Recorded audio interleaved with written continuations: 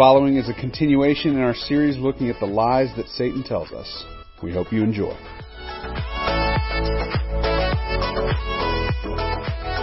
We're going to be continuing the series on the lies that Satan tells us, and tonight we're going to look at this lie that Satan tells us that God is not with me because I don't hear Him or feel Him.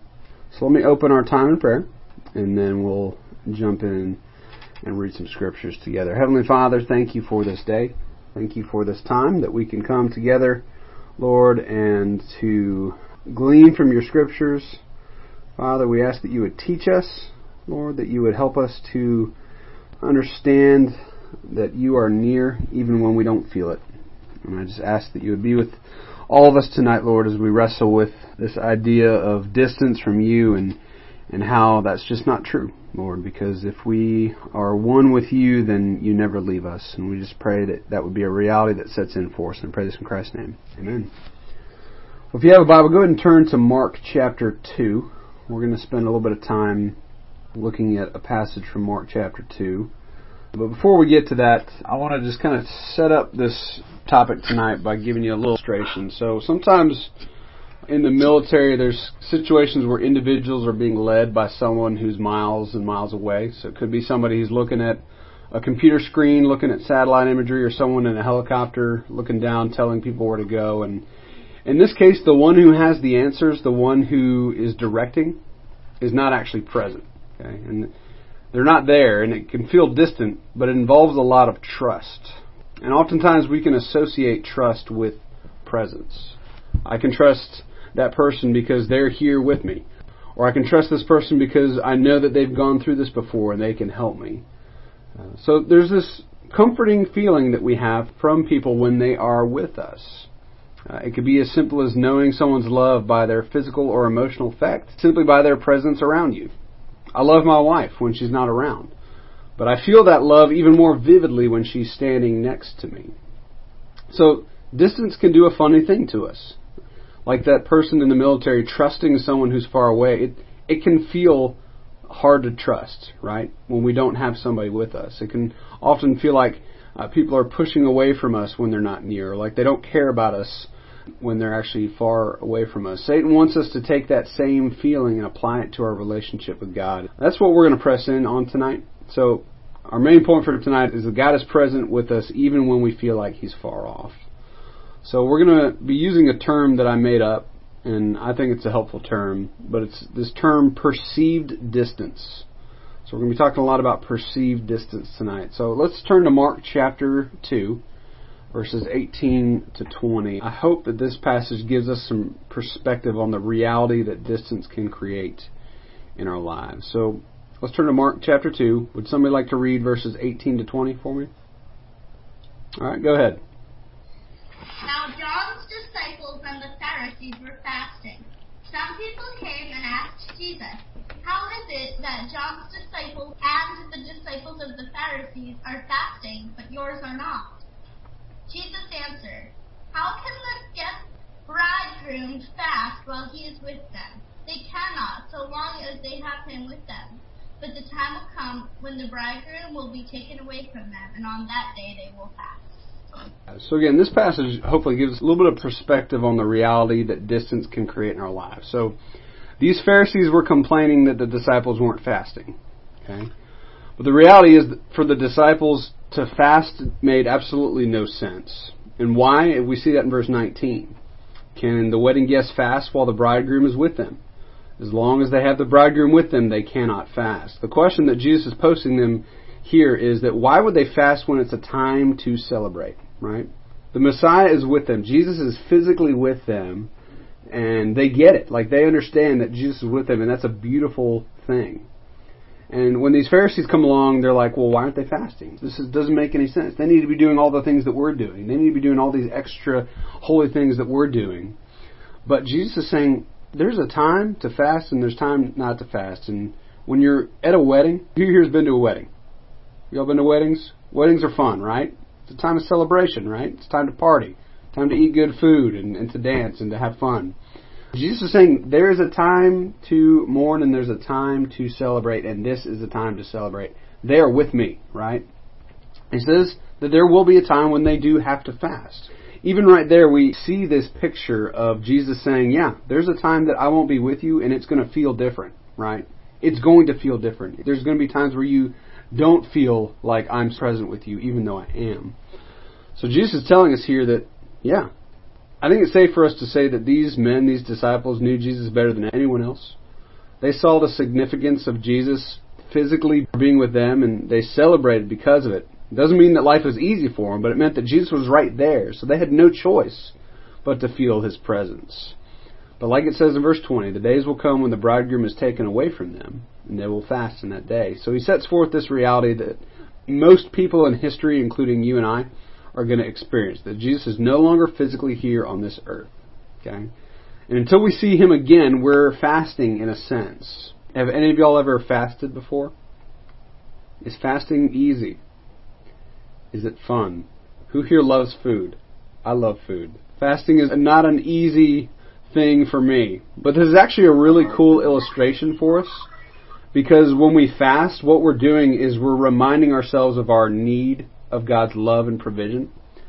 So we can find comfort in that because it means that we never have to feel distant from God because He's right there with us as we fast. So even though there's that feeling of distance between us and God, this whole picture of fasting shows us that God draws near to us. He reminds us of His love. He reminds us of His presence, especially in those moments where we feel like He's so far away. So what might be some ways that we feel distant from God? Like what might be some ways or reasons that we feel like there's this perceived distance between us and God? Some reasons in our lives that we can say, well, God's just not near me right now, or I don't feel very close to Him. Well, if a very important prayer is not answered the way you want it to be. Okay. What do you mean by that? Well, like if you pray very hard that a loved one's not going to die, for example, but they still do. Mm-hmm. And then you get mad at. Okay. Yeah. You can have some expectations or some demands to God that don't go your way. And because of that, you feel like there's distance. Okay. Can our sin cause distance between us and God? Yeah. Like if we're living in blatant sin, then we're going to be missing out on what God's doing in our life, right? We need to remember that God no longer speaks to us physically, but He speaks to us through His Word. And we really should not be surprised when we feel distant from God when we never actually go to His Word. And I know that's like such a Sunday school answer. It's such a churchy answer for us that like we need to be in our Bibles and in the Scriptures. But really we should not be surprised when we feel like this chasm between us and God, when we're not going to the one place that He speaks to us. We should also not be surprised when we feel distant from God when there's active, blatant sin that's blinding us to our need of Him. There can also be a felt distance through just the day-to-day exhaustion of life living out in a sinful world. We may feel distant because it may simply be a hard day, or it's difficult for you to wrap your head around the next 5 minutes, let alone something as huge as the presence of God. But what the Scriptures do remind us of is a very fancy theological term called omnipresence. Have you all ever heard that word? That God is omnipresent? Okay. So what do you think that means? He's always there. Yeah, so the word omni, all-encompassing, present. He's there. He is present in all spaces at all times, and He lives outside of the realm of time and space. So like it's not even like a question for Him. He has to be everywhere at one time because He is God. And we need to understand that the way we might feel through our understanding of God's presence may be tainted by our finite state. So like we can't even understand what it means to be in all places at all times. But God can. So to say that God is omnipresent is to say that He's everywhere. And this, again, is hard for us to imagine. But He knows all. He can be all in all places. And here's where Satan tries to get a foothold in our minds. You know, God's presence it's continuous throughout all creation. But at the same time, it may not also be revealed in the same way at the same time to people everywhere. So at times, it may appear like God is actively present in the situations, while in others, it may appear as if He's not. And this is why so many of the Psalms, and we're actually going to spend some time in Psalm 13 in small groups. This is why so many of the Psalms were written out of deeply felt emotional spaces. But the truth is that any distance that we feel is, again, just this idea of perceived distance. And if Satan can get you to see it as more than just a perceived distance, then he's going to tell you this. If God really loved you, then you would feel him right now. Or if God really cared, he would make sure that you heard him or knew exactly what he wanted for your life. That's right where Satan wants us. That's the lie that he wants us to believe. And we really need to think about this whole perception thing. We spent a whole semester a year ago going through emotions, and I hope it was helpful for y'all.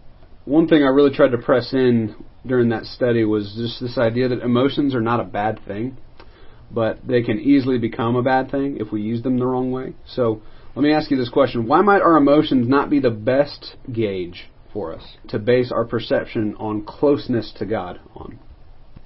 Emotions are inconsistent. Okay, yeah. Also, you might just be having a bad day that has nothing to do with God's presence. It's very not the same thing. And sometimes, you might just be really hungry or something, and you think that means God's not with you. It's just your circumstances at the moment, but that isn't. I never actually thought about that. Being hangry might be a reason why I don't feel God's presence in a moment. That could easily get in the way. A good reminder, our emotions are God-given, but they're tainted by our sinful nature. Just like Hannah was saying, they're not trustworthy because we approach them in ways that aren't holy. We can have joyous moments and we can emphasize joy in our life, but our joy, our total joy, has been affected by sin. Or you can take any emotion. All of a sudden, something good like passion can quickly turn into rage or greed. Or things like joy and happiness are now found in things that truly don't bring us lasting joy. So we see ourselves using things like love to cause betrayal and jealousy. Our emotions live in the moment, and that's why we shouldn't base our understanding on how close God is on our emotions. Because in a moment, we can feel like God is so close because we feel something, right? And in the next moment, we get disappointed, and then boom. It's polar opposite end of the spectrum at that point. I want to read a quote to you from C.S. Lewis. This was written in one of his books that he wrote right after his wife died. It's called A Grief Observed. And I actually really like this book because it's kind of a walking through the stages of grief that he walked through, and this was his emotional state. He says, "Meanwhile, where is God? This is one of the most disquieting symptoms that I feel right now. When you're happy, so happy that you have no sense of needing Him, so happy that you are tempted to feel His claims upon you as an interruption. But if you remember yourself and turn to Him with gratitude and praise, you will be, or so it feels, welcomed with open arms. But go to Him when your need is desperate, when all your other help is in vain. What do you find? This is what I found. I found a door slammed in my face, and a sound of a bolt being closed, and double bolting on the other side. And after that silence, I might as well have turned away. And the longer I waited, the more emphatic the silence became. There are no lights in the windows." So there's this absolute desperation that he was feeling in a moment of absolute grief where he felt like God was slamming a door in his face and was saying, "I'm not going to be with you right now." And that's the problem with our emotions, right? When we go through something as traumatic as grief, obviously that's going to affect a lot of things that we interpret as we're looking to relationships, looking to experiences. Our emotions are going to hugely play into those things, and that's where we have to just be mindful and careful of. His emotions gave him this perceived distance between himself and God. And Satan tries to use our emotions to get us to believe things that are contrary to the Scriptures. The Bible reminds us in so many places that God is always near and never leaves His people. Like we talked about earlier, omnipresence. God is everywhere at all times. But His presence for the believer is going to be far different than it is for the unbeliever. For those who've been called by Him, God dwells inside of them. Yes, He's with unbelievers too, but His presence within His people is vastly different than it is in anything else. In fact, when Matthew writes in Matthew 1:23, the angel that's talking to Joseph uses the name Emmanuel. And what does the name Emmanuel mean? It means God with us. So when Jesus came to dwell within His people, He is physically with us even when we don't feel it. And that's a presence that can never be broken or taken away. This is the promise that if you have faith in Christ alone for salvation, that Christ is always going to be with you. Remember what He promised to us in the Great Commission in Matthew 28:20. He said, "And behold, I am with you always to the end of the age." So why would we think that God is not present when the Scriptures clearly tell us otherwise? Well, because we're more prone to filtering our experiences through feeling than reality. And I think this is, tonight's a good exercise for us to remember that we may feel distant from God, but He has promised over and over that He is right there with us. After the crucifixion, the disciples were absolutely terrified, right? Why? Because Jesus was not with them anymore. Okay, where did they go? They went and hid in a dark room. And should this have been a surprise? No, because Jesus told them quite often that this was going to happen. In fact, on multiple occasions, He told them, "I'm going to be going away. I'm going to die, and you're going to be without me for a while." But for some reason, they just, were like, "Yeah, whatever, Jesus," right? That's not going to happen. But here they are, like they're terrified. Their reality was rocked. The Christ who was physically present with them in the day in, day out was now gone. And because He was gone, they went into hiding. Does this response sound familiar? I think we do this too, right? Like, we know that Jesus died for us. We know that He's in heaven, but like the fact that we may not feel Him in a moment, we go back to a sinful response. And this ties back into earlier. We talked about the disciples didn't need to fast when Jesus was with them. This is the time that we are quote-unquote fasting.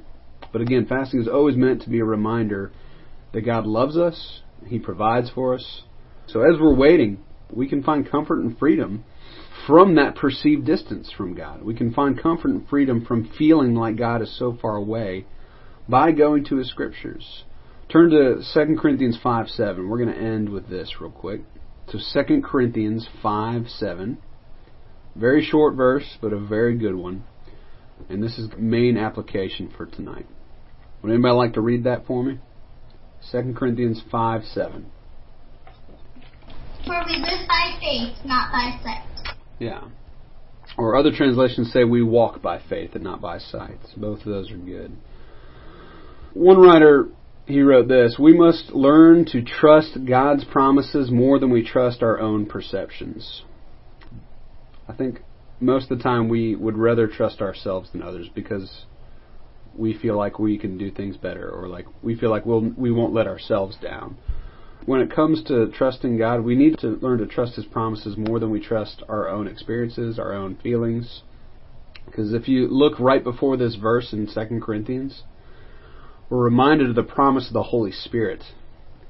And the Holy Spirit would indwell us.